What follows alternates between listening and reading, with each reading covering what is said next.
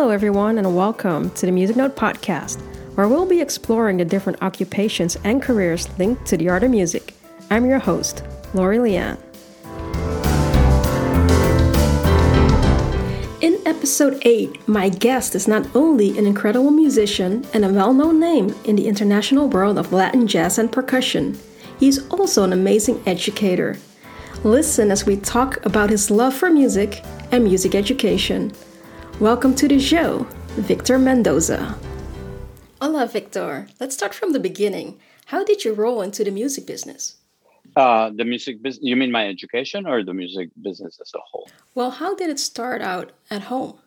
At home, well, it is important that I mention this because I learned a lot about the music business through my father. The way a lot of people learn things, when your parents teach you things, and you kind of like see what the standard is, what the work ethic is. And both my father and my mother had a lot to do with the way I always thought, meaning that my mother, for example, to give you an idea, and this is what happened. My parents divorced when I was very young. Nonetheless, my father would send money to Mexico where I was born. I was born in Chihuahua. Okay, the place, not the dog. Yes, no dog jokes, okay? No, I was born then, and then my father, when he was there, he used to perform. He played guitar. He studied guitar, but also he had a big passion for classical music, also classical guitar, but also he liked jazz, believe it or not. And he actually played in some like what they call popular music, like dance orchestras. So he actually was one of the first people to have an electric guitar in Mexico. In Chihuahua, he was the first one. But generally, what happened is that he left to the States, and I was very young when I was, with my mother, my grandmother. So I had a very strong sort of like family foundation from that point of view, because my family was there. I moved to the U.S. when I was about 11. Is when I went to New Mexico, and then not much after that, we actually came directly to Spain because my father he wanted to study with some of the masters in Madrid. So we came here, and we lived in Madrid for a few months, while he studied. When we went to New Mexico, my father used to play in a restaurant, and he would perform around, So sometimes he would bring me along, and I was 12, and he would tell me, play maracas with me. It's kind of funny how life comes back, because that became sort of like my discipline. I had to learn how to play maracas, just keeping time, and that was it. There's nothing to it. You just play, chan, chan, chan, chan, But probably one of the best lessons that I learned, and most fundamental ones, and this is the one thing that I would suggest to all the young musicians, is that I remember that we were playing some bolero, and then and I was playing, and then some lady came to my father and says, "Oh, would you play Bésame Mucho?" And I remember rolling my eyes sort of like cynically, like, "Oh, great. Now it's another bolero, and I was going to play the same chan, chan, chan." And I remember my father turning around and saying to me, "So you want to be a musician, huh?" And that stuck to my mind like crazy, meaning that obviously there was a very powerful message behind that, meaning that we have to satisfy the audience. We have to satisfy, the public, whatever they want. That's what we're doing for them. And to this day, it's very interesting when I look at somebody, any of the big bands, say when you listen to whether it's Count Basie or Duke Ellington or Stevie Wonder or any great musician, when they say, "Hey, so this goes out to all you beautiful people," or etc. "Oh, for ladies and gentlemen," just the way that they address the audiences and why those are like the successful bands, that I think, because they do write about them, about the audience, about people. Something that I realized that when you write about yourself, it's a little bit too I almost want to say self-inflicting. It's a little too much of the self in there, but and people say, "Oh, but you want to express what you feel." And I said, "Yeah, I'm not saying that. But rather than just what I feel, it's almost like more how life is reflected through my eyes, and how I want to be able to pass it on, So, for example, to me, it's more interesting to talk about the love story of a couple, some people than my own love stories, for example, because mine is more drama. The other one is a real thing, So, or that's what it was anyway. as a musician, that was like very fundamental to me, So as time went on, I started playing with my father at these clubs, and I played with my friends, play rock in a band, and I was like learning how to play. I used to listen to bands like War, everything, Jimi Hendrix, everybody. Now, we have to remember, I'm a Mexican. I'm in New Mexico, right? And all of a sudden, I'm hearing all this music, but also because my father was a musician, I was also listening to Duke Ellington, Count Basie. I would also listen to Beethoven. When I used to come from school, he would be in his studio painting, which is the other half of his life. And I would come in and he would be listening to, it could be the, Barney Castle Trio, jazz trio, or Nana Mouskouri, the wonderful, Greek vocalist. It was very interesting because he would always point out things to me. And he would say, like, check out this guitar player. He's really good because of that. Or even Lawrence Welk, when we would watch it, and it was, kind of cheesy, but he would always say, yeah, the music is a little cheesy. However, these are great instrumentalists. So that always stayed in my mind, it's like respecting someone else, and really listening and paying attention and learning to listen. And what do you listen for? What do you focus on? Funny enough, my mother had something very similar because my mother did a lot of like arts and crafts, and she was a fantastic chef. She actually, she was taken to travel to Singapore to cook for some very well-known dignitaries and all that. She even cooked for the Mexican president once. Unfortunately, poisoned him, which we wanted to do because he was such a corrupt human being, But the one thing that with her had to do more with the visuals, with color. She would see a color, and she was, or details of some kind of art, and she would, wow, look at this. And then she taught us somehow, and it was through my living with her, being around her, where she would like observe something and say, oh, look how beautiful this line is, or look how beautiful this combination of colors and things like that. So I had my own two best teachers at home, for arts. So I learned to observe, to listen, and over the years. So you actually didn't have a classical training? My classical training did not happen until later, but I was also getting a lot of like street wisdom, meaning that I was playing with my father, learning all these songs, and I would just go and listen and take the recordings. And when I was playing with him, he would just give me the album and he would say, like, here, go listen to it, study it, learn it. So, like, for example, whether it was like Greek rhythms, or rhythms, from the Middle East, I would listen to like darbuka, etc. And I said, but I don't have a darbuka. And he goes, well, figure it out, go find play on the snare drum, tune it differently. Those type of little things that you don't think, okay, so I would go and tune it and try to make it. And I said, well, I guess I have to play with my fingers. Then the other thing was the same thing, bossa novas, Jobim. Oh my God, I listened to Jobim forever also. The same thing with Cuban music, the same thing. He says, listen to that. So, and because he had such a vast collection of albums, when he wasn't there, I was there, just listening, just going album after album after album. When I said that I didn't have the classical training, was because I was not trained in music reading. But I had a very good ear, I think, over time. I think I developed it. And because by the time I went to college, I already had heard so much big band. My father was a big Stan Kenton fan, and I listened to him. And actually, I ended up attending I won a scholarship to study, one summer with a band. And I was like, he was freaking out, and I was doing, so. And so there were all like bits and pieces of information that I was getting, this training, one day would be, piano, which I did study eventually with a wonderful German teacher. And my father said, try to get some kind of technique, learn harmony, classical, jazz, and all this. So slowly I started like learning, and it was a very long period of training.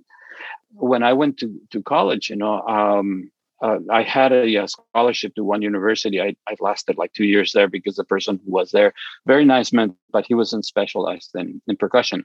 However, there was an assistant who noticed that I was not a good reader. And he says, you have very good memory. And I said, why do you say? He says, because I've been watching you. You memorize the parts, all the orchestral parts, don't you? You watch somebody and you memorize it. And I said, yeah.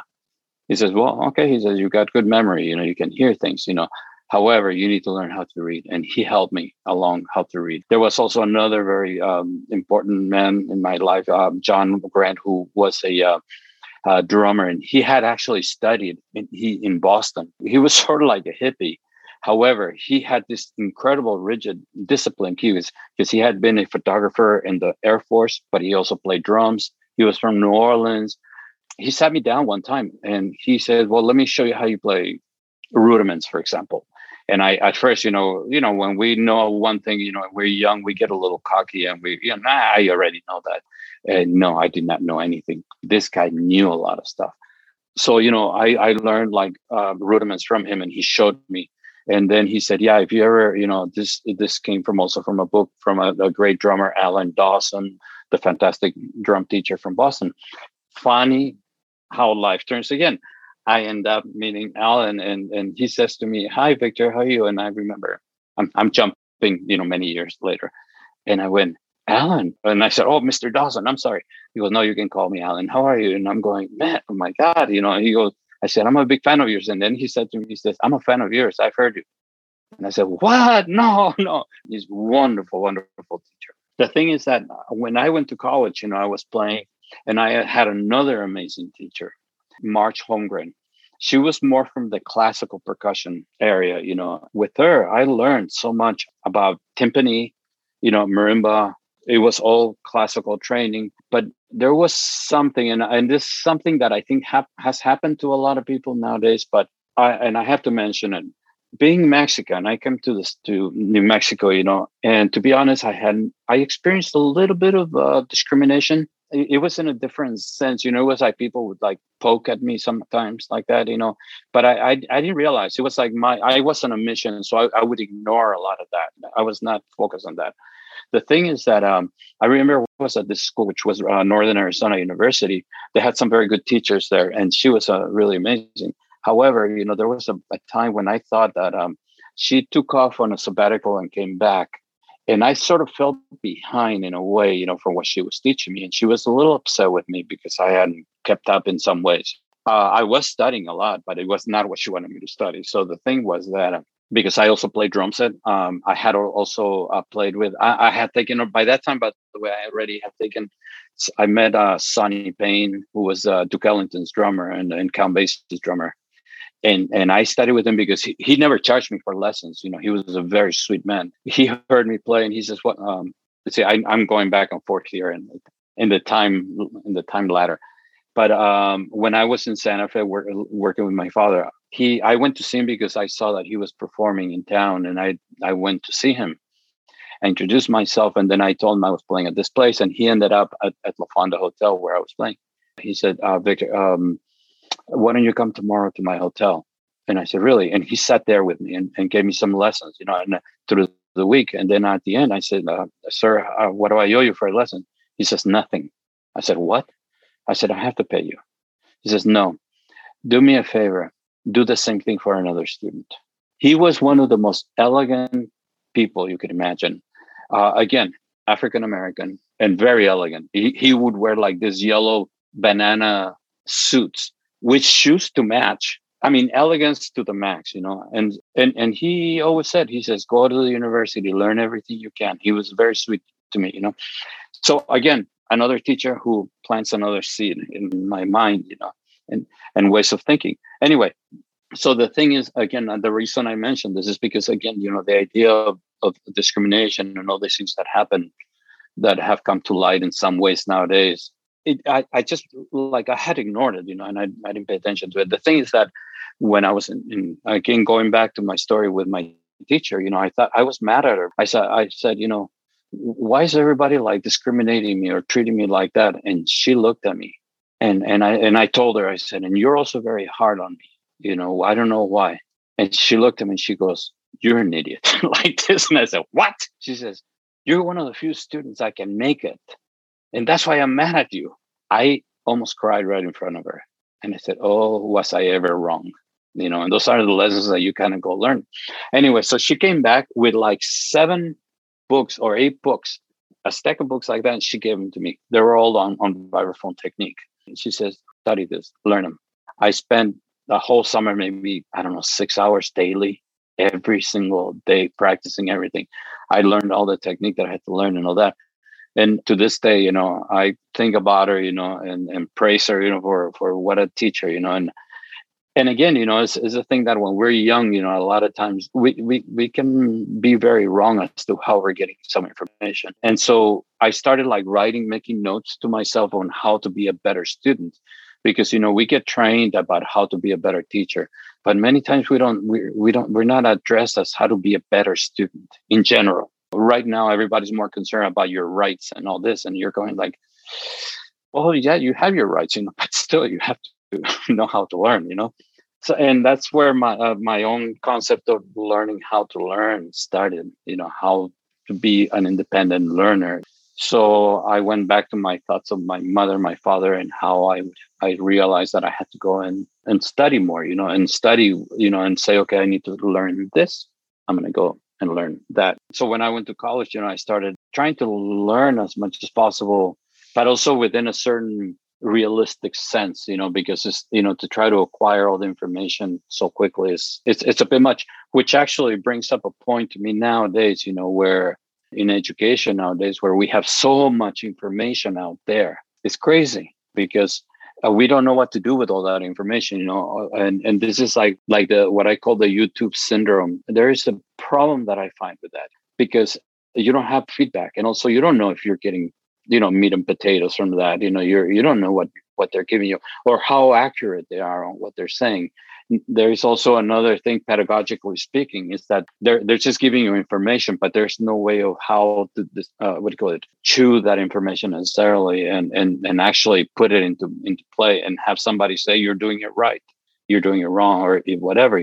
So the thing is that at that time, all this time that I was in college, I know this sounds like a take out the violin kind of thing, in the background, because I used to have, we had like snowstorms, and I would, go walk in the snow like for whatever, 30, 40 minutes to get to the library and take out the albums and listen to them, study, and then walk back in the, in the snow and all that kind of thing.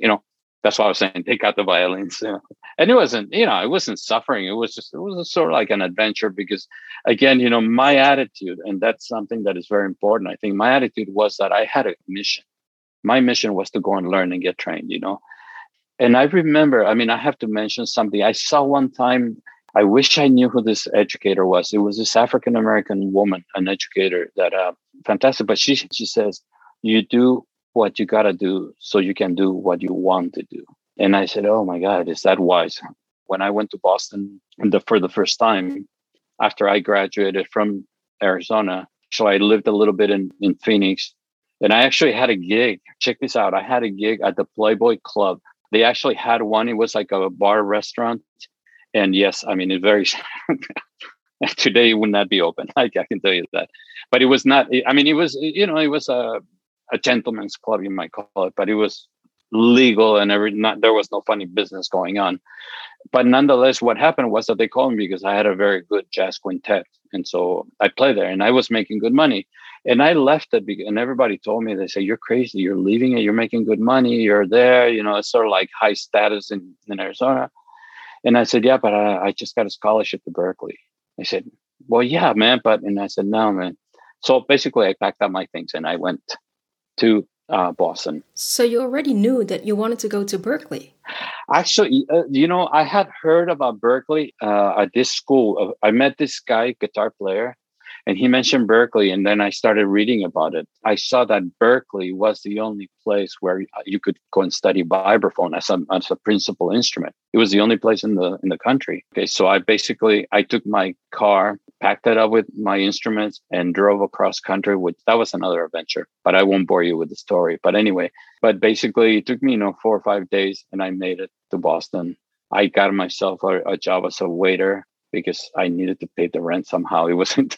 And also after I saw what the gigs paid, which was very little money, again, my interest was to go and learn and study and learn from everyone. But my point of all this is that when you're a student, you do everything possible to try to learn, and I see a lot of, I've seen that in Boston, in Boston and here in Valencia, where a lot of people sacrifice, financial family funds, in order for someone to go further with their education.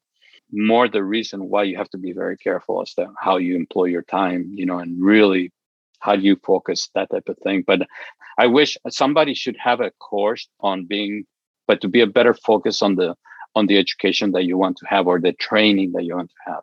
Something that is actually relevant to what you want to do, but also to take stock of what you actually know and what you really need to know, so that when you get out into the field of music, you're actually prepared with relevant information. I ended up in Boston for like about 28 or so years teaching there. At that time, did you know that you wanted to teach? Did you see yourself as a teacher?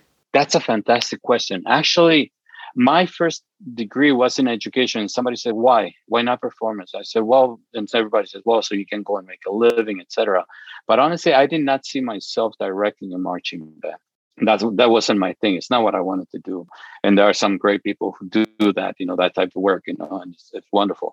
But I wanted to go play. And slowly, when you start finding out, well, yeah, you can play, but you're not going to make that much money. You're going to be okay. And at the same time, you have to be realistic as to what you want to do with your career. So when I was offered that, I said, well, I could stay one more year probably in Boston. And it was the first year, I said, I'll stay 1 year and I'll teach, and then I'll go back to Arizona where it's nice and whatever, Not that Boston wasn't nice, but the winters are brutal. What was very important was that I said, okay, I'll do that, and it's just a feather on my cap, I can go back. And then come the second year, I'm there again, At that time, I had gotten married, and of course, when you have a partner, you have to also pay for your half of the rent. You can say, hey, I want to be an artist. Can you support me? Yeah, right. But also, I realized that slowly I started like getting the hang of it. And I realized that because at one time I was learning for myself, I was like acquiring information for me. But I wasn't concerned about how I was going to disseminate this information. How am I going to pass this on to someone else? I didn't have to start learning appropriate adjectives to describe a passage in a certain, composition. Now I have to use adjectives. I cannot say, yeah, that's a really cool line, man. It doesn't. You need a little more than that. So, so slowly I started like learning, and then before you know it, it became my other passion.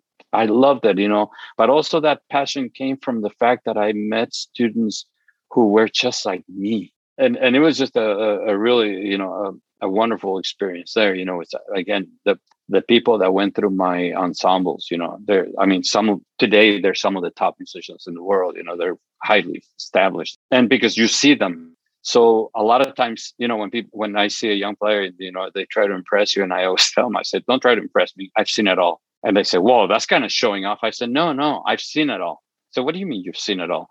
I said, when you teach at a place like Berklee, you see a lot of talent go through. So, and that's what it is. And I wasn't talking about me.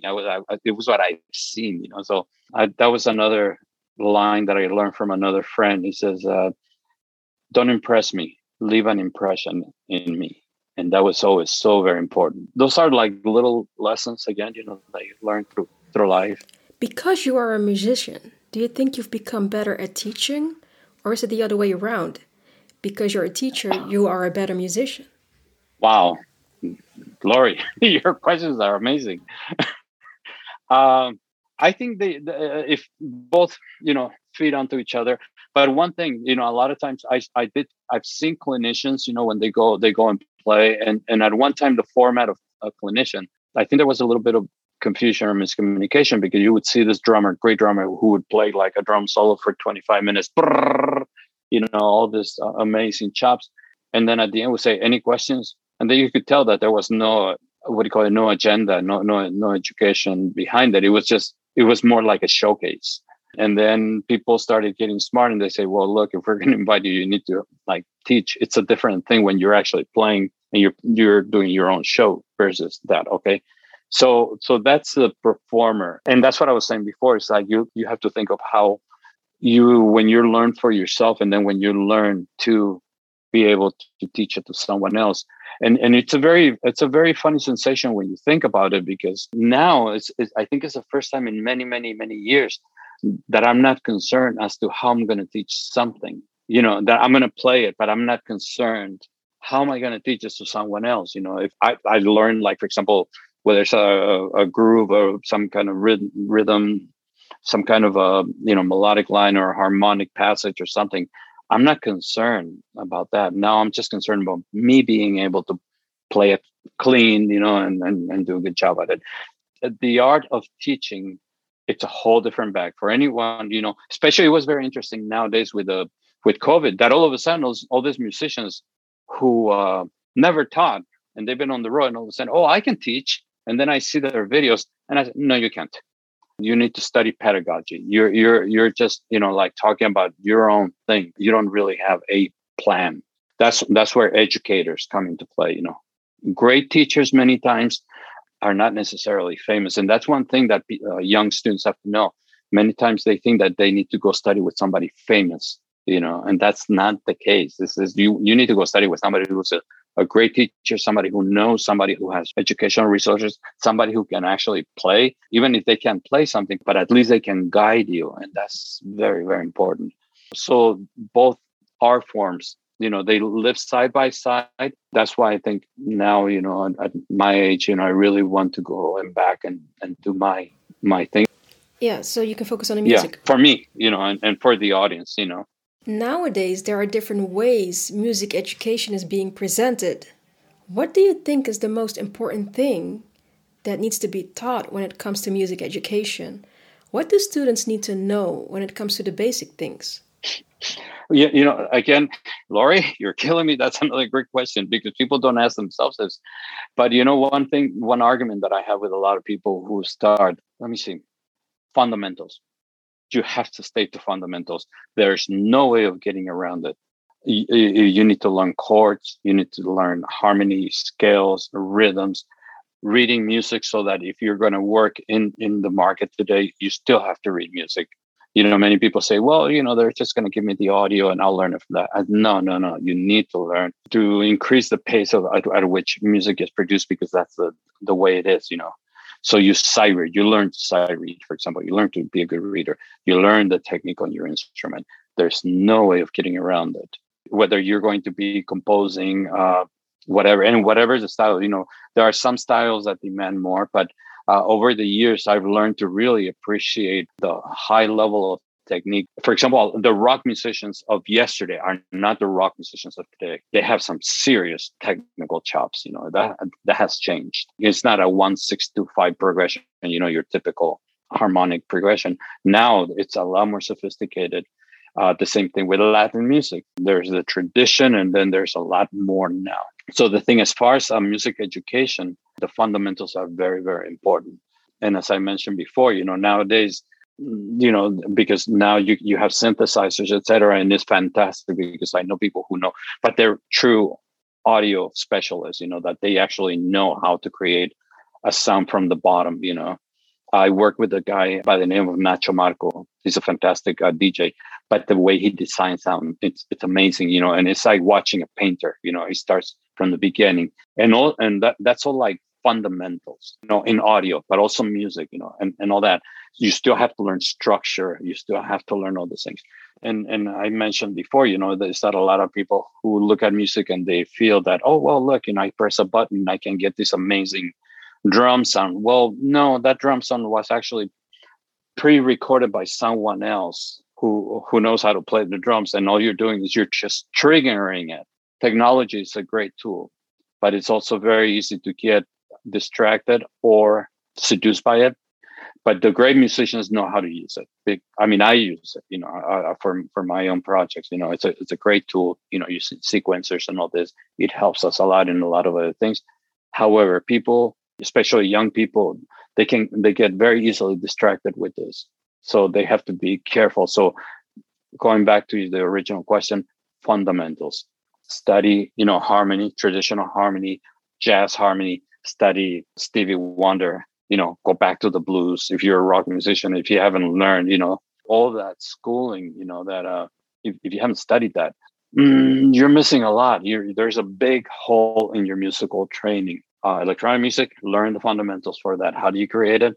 Because one thing that people have to realize is that the pace at which technology keeps developing. Today, you have like this XX super duper synthesizer. In 3 months, that's going to be obsolete. Because the palettes keep changing, and also how people listen. That's another topic that is very interesting to me. That how people listen. Whether they have especially the youth. Whether they have the capacity or the level of concentration to listen to an entire Brahms symphony versus now, which a lot of music is very what do you call it, sketchy, or it's very it's written like in chunks. Many times it's not even connected one phrase to the next one. They're just like 2 or 4 bar phrases. But there is a market for that. We can't deny that. But you have to know what it is that you're working with, and for that, fundamentals. Get a teacher. Yes, because like you mentioned before, you couldn't read music.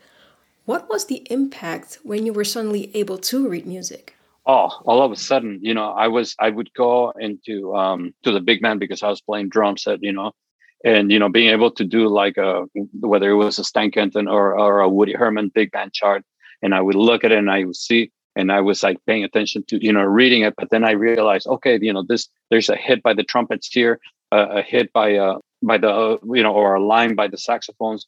So I need to, as a percussionist, drums or drum set player, I need to be able to support that somehow. So I needed to learn how to interpret those charts. And nowadays, a lot of times people say, well, you can go into studio, or I'll send you the what do you call it, the track, and you can work with it, et cetera. And there's a good and bad for that. One is good because you can check it out, but another thing is that there's very little room for creativity, or to really expand on that. But it's just sometimes that's what it is, But you need to be able to have the flexibility, and that's what it is. So reading is very important if you want to work in that. For example, I've had, like you look at a lot of flamenco musicians.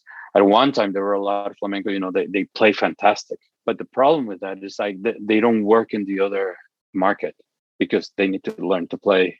So some are able, but a lot of the young flamenco players, they've gotten into it. They know it. So if they're not working in flamenco, they may be working in a pop group or something like that.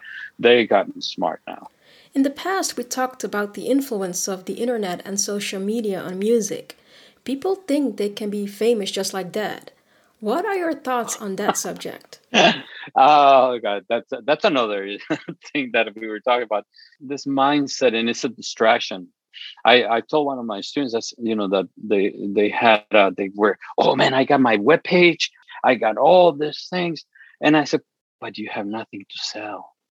I said what? I said, you have nothing to sell. I said, what do you mean? I said, you have like this little fruit store, and you don't have any oranges, you don't have any apples, you have nothing to sell. I said, what do you mean? I have my songs. I said, no, your songs are a copy of something else, something that is being reproduced 100 times a day nowadays. I said, you're not being original. When you have the music, then prepare so you can then set it up. And again, it's a tool, and give it that value. It's take it for what it is. For example, I see a lot of students, like they play a solo that they transcribe with somebody else. To be honest, for me, it's not interesting. So what are you doing? You're just showing off. It's not in my interest to see that. I would be more interested in hearing you play an original solo. Now we're talking. Because what you're doing is you're recreating something that was done by someone else, and you just copy what they do. So it doesn't make sense. If you were to compare it to, say, a composition that is written, a classical piano piece, for example, was written by someone else, but here your musicality, your sensitivity, your sense of expression, your knowledge of interpretation of a piece of a certain period comes into play, and there is that amount of originality there, because my wife is a pianist, and I've heard the same piece played by 5 different people. It's 5 different songs, and it's the same composition, gorgeous, each interpretation, but just different. Another thing is that one time I remember I was with with Paquito Rivera and the World Festival Orchestra in New York. We were playing, and we were doing a complex Piazzolla piece with a ensemble. It was a big ensemble, and at the end of the last rehearsal, before we would go home, somebody played part of the ending like a whole step above, and that sheet was like black, filled with all these notes, right? And so when I saw that, we went like, oh, great, so we played it and it sounded great. So again, we finished, and then somebody plays it like a whole step up, and Paquito turns around and goes, hey, that sounds great. Let's do it like that tomorrow. And we all looked at each other and we went, oh my God. So we were supposed to go have dinner and all that. Everybody went back to the hotel.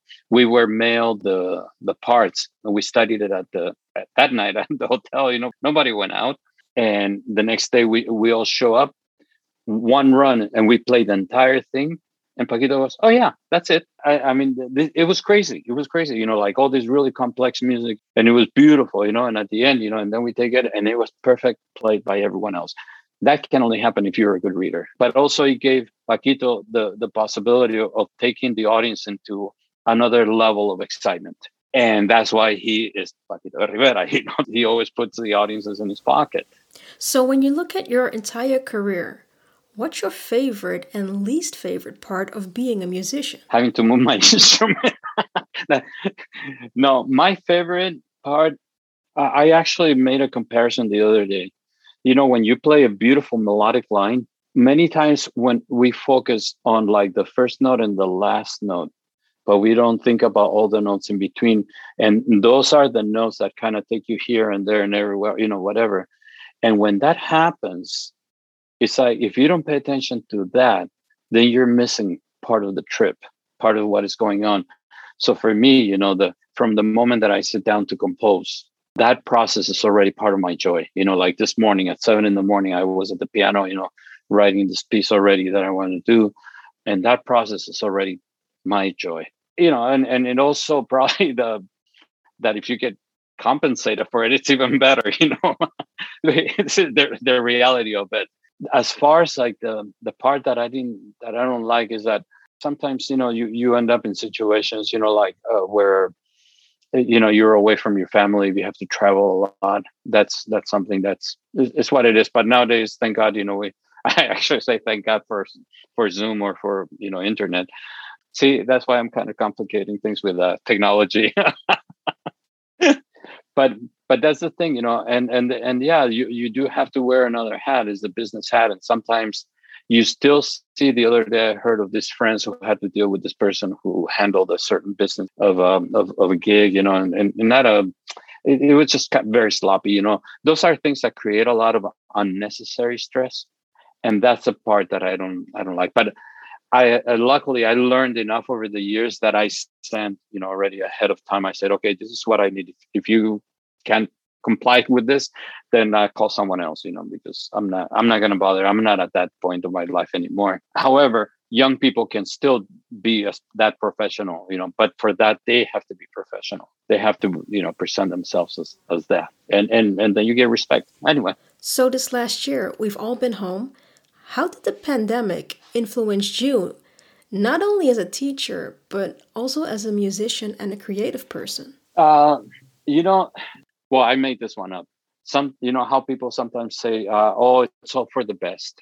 When something not so good happens, but that's not the case. Sometimes end up as pure, what, and it's not that. It's that we make the best out of what turns out. Meaning that for us, the situation was this. Okay, I got to make the best of it, and a lot of people do that. It's nothing original, but we have to make the best of the situation. So what happened here for me is, for example, okay, I'm at home now. I don't have to commute. I have to be at home.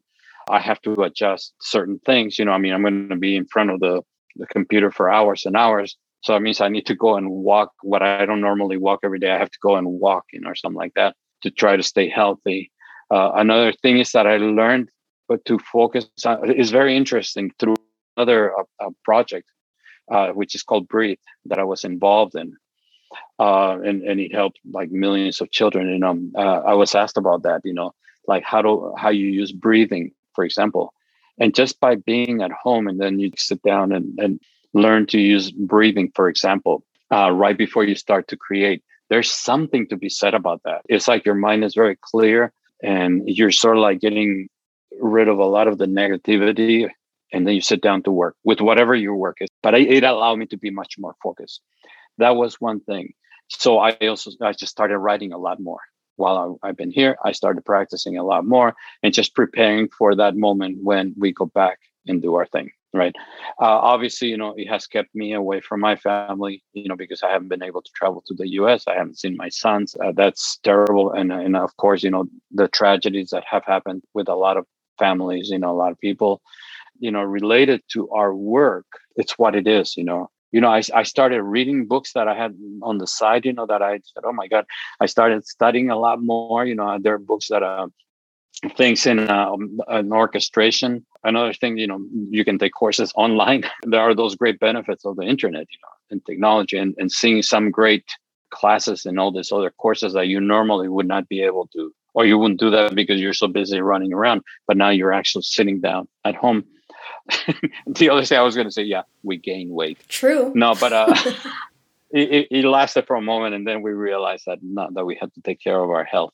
But also, I think I hope that people realize how important people are. It sounds silly and probably redundant, but how being close to people is, how important it is.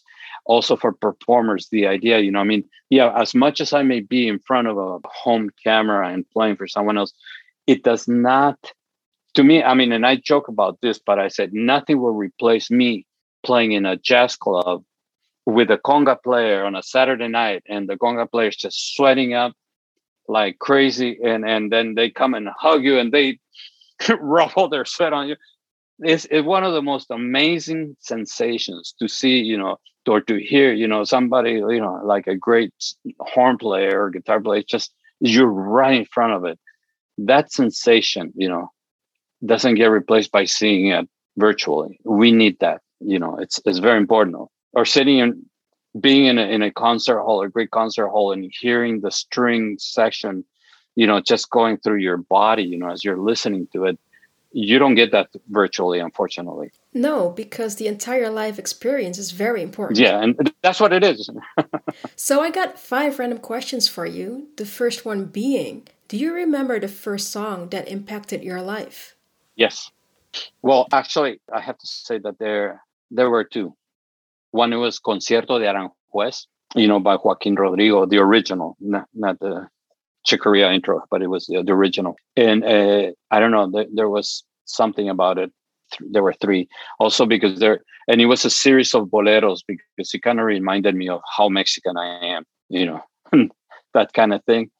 And probably one that really impacted me was Milt Jackson playing Little Sunflower. Actually, it's the album, but there's a piece that he plays in there called For Someone I Love with Freddie Hubbard, and it's chills, And that was when I heard that, that's when I decided I was going to be a vibraphone player. That was going to be my instrument. I never thought that you could express so much emotion through an instrument, which is, it's metal, because a vibraphone is made of, it's only from 1926. That's around when it was invented, and it hasn't really changed since. So you have this thing that looks, people don't know what a vibraphone is. I have to explain. It's like a marimba, but made of metal. And if you think about it, you say, well, your job is to actually make it sing, make people feel something. So it's a challenge, and it's a beautiful challenge.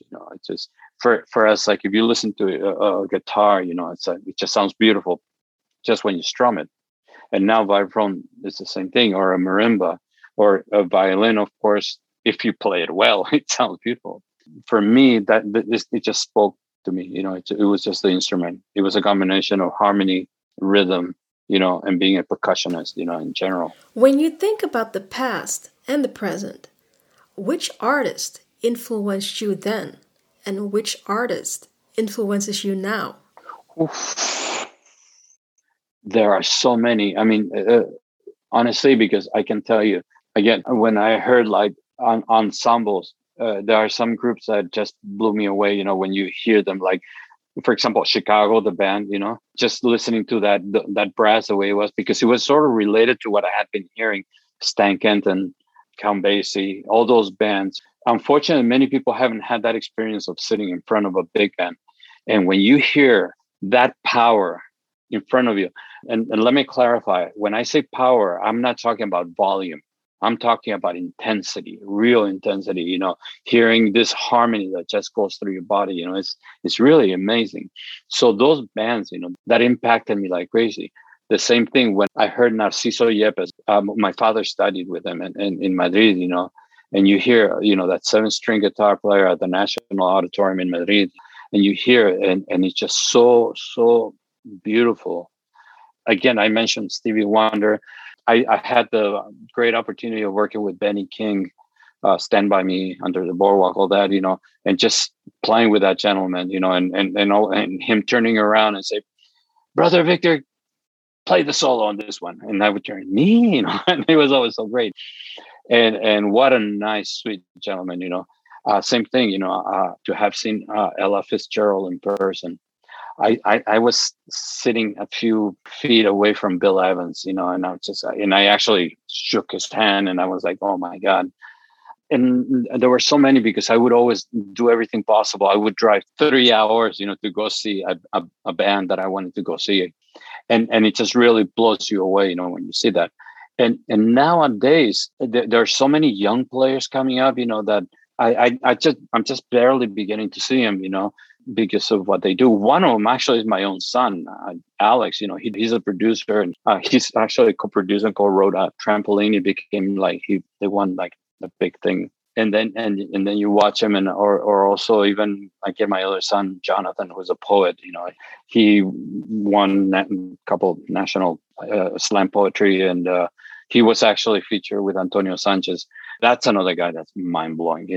Antonio Sanchez, drummer. But there are still the next generation of young musicians that you see them, and I hope that the record labels get smarter, because right now they're not. They're a little too focused on making money, a little too much, Well, they should have 2 departments: one for making money, and one for true artistic, adventures. Because there are some incredible talents out there that are coming out, from all over the place. Is there still someone on your wish list that you would love to work with? Oh, yeah. On my wish list, yes, Sting. And also there are all these other musicians from Morocco. There's Rani Krishna. He's a great percussionist. He was actually Sting's percussionist. I worked a lot with, obviously, with Giovanni Dago, our friend Giovanni. I mean, there are a lot of young players, they bring so much energy. Also, I know I want to play with orchestras. There are some fantastic symphony orchestras, the National Orchestra in Mexico City, and and any of that, because it's another passion of mine, orchestral music. I don't write, I have friends that write, but that's what I want to do. Well, you've been in music education for so long. What would you change, if there's a possibility to change, in the way music education is being presented?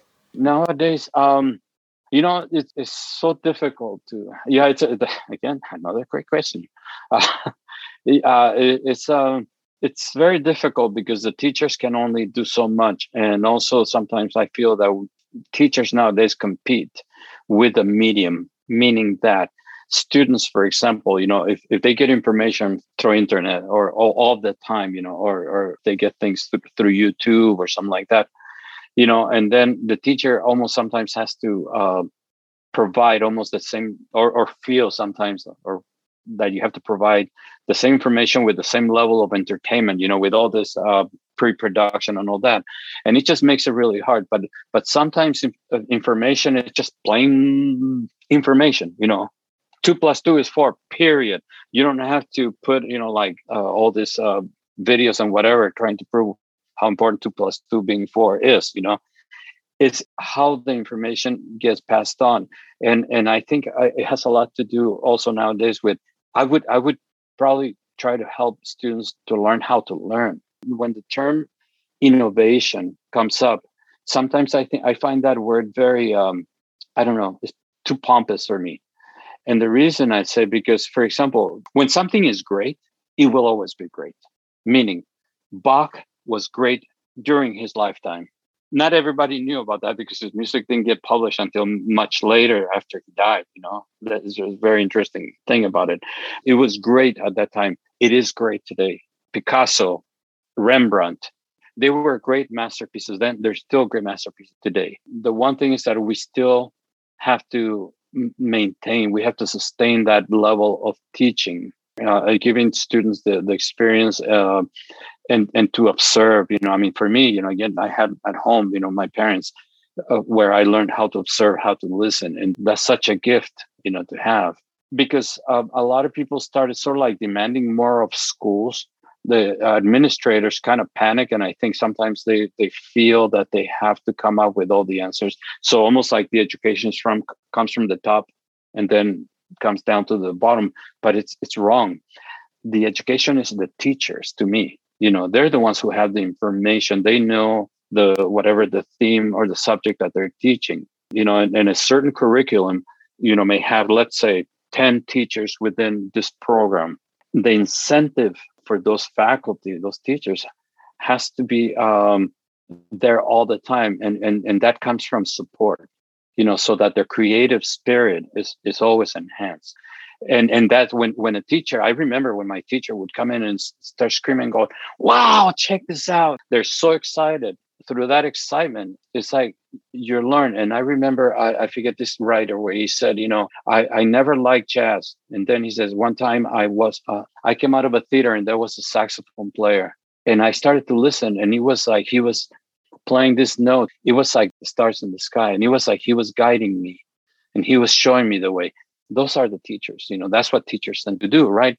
So I think that has to be supported by administrators. And I think that would make a more healthy environment for the students, because now you're involved in creative work. And there are a lot of teachers. I've seen that they do have the support. So I would maintain that but if it doesn't exist, they should support that, because I think that's what calls for nowadays. Mm-hmm. So you've been surrounded by music, like professionally, but also personally. Do you have any other interest besides music? For eating.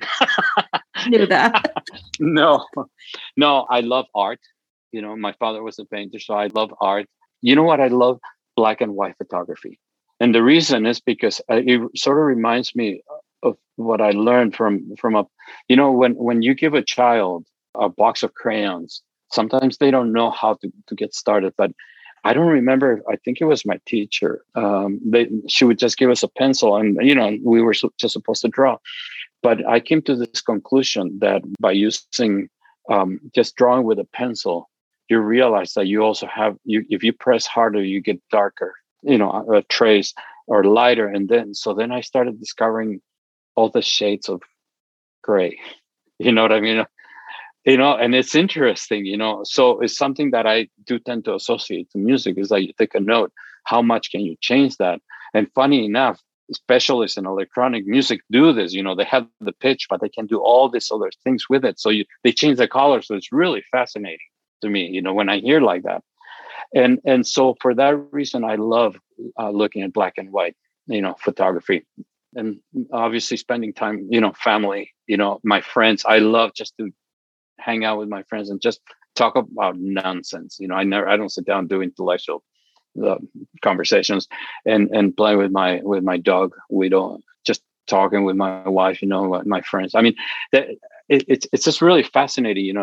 I do talk a lot of times. I realize that, but I find it more fascinating, finding out about my students or where they come from, mm-hmm. or my friends, where they live, because their life is more interesting than my own.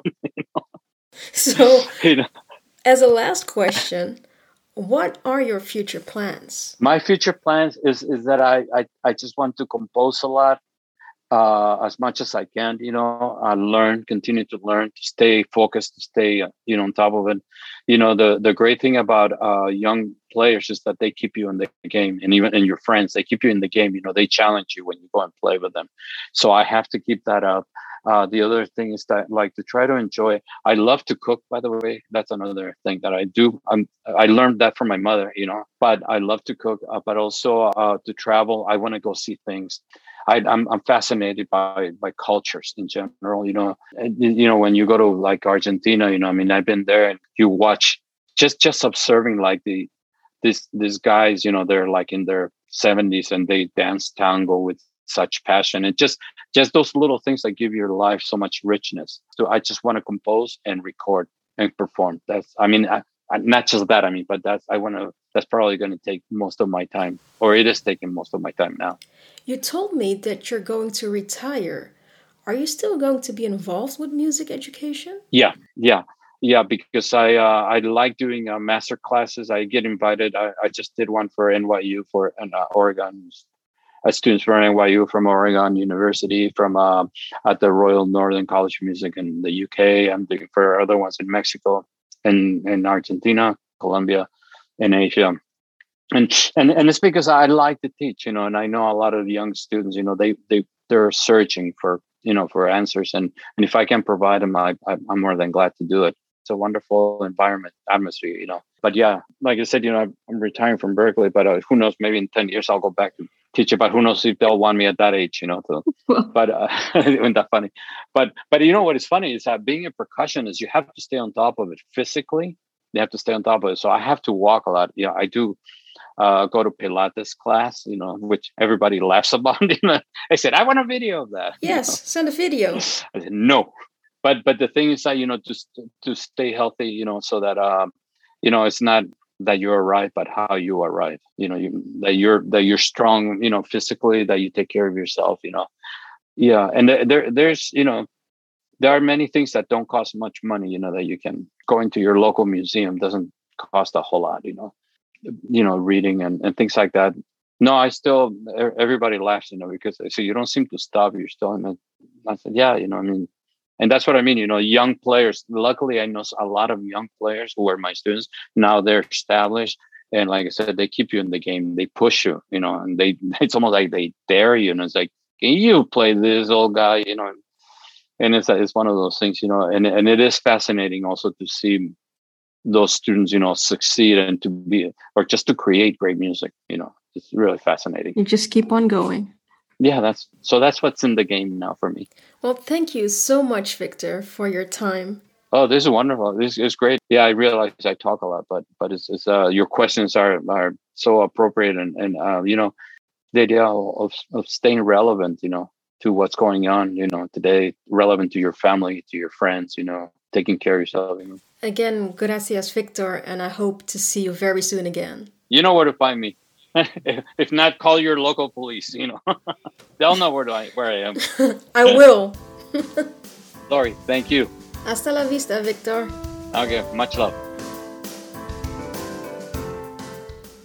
Thank you again for listening to another episode of the Music Note Podcast. Join us again next time for episode 9. Please visit musicnote.com for the latest updates, and I'll see you again soon. Bye for now.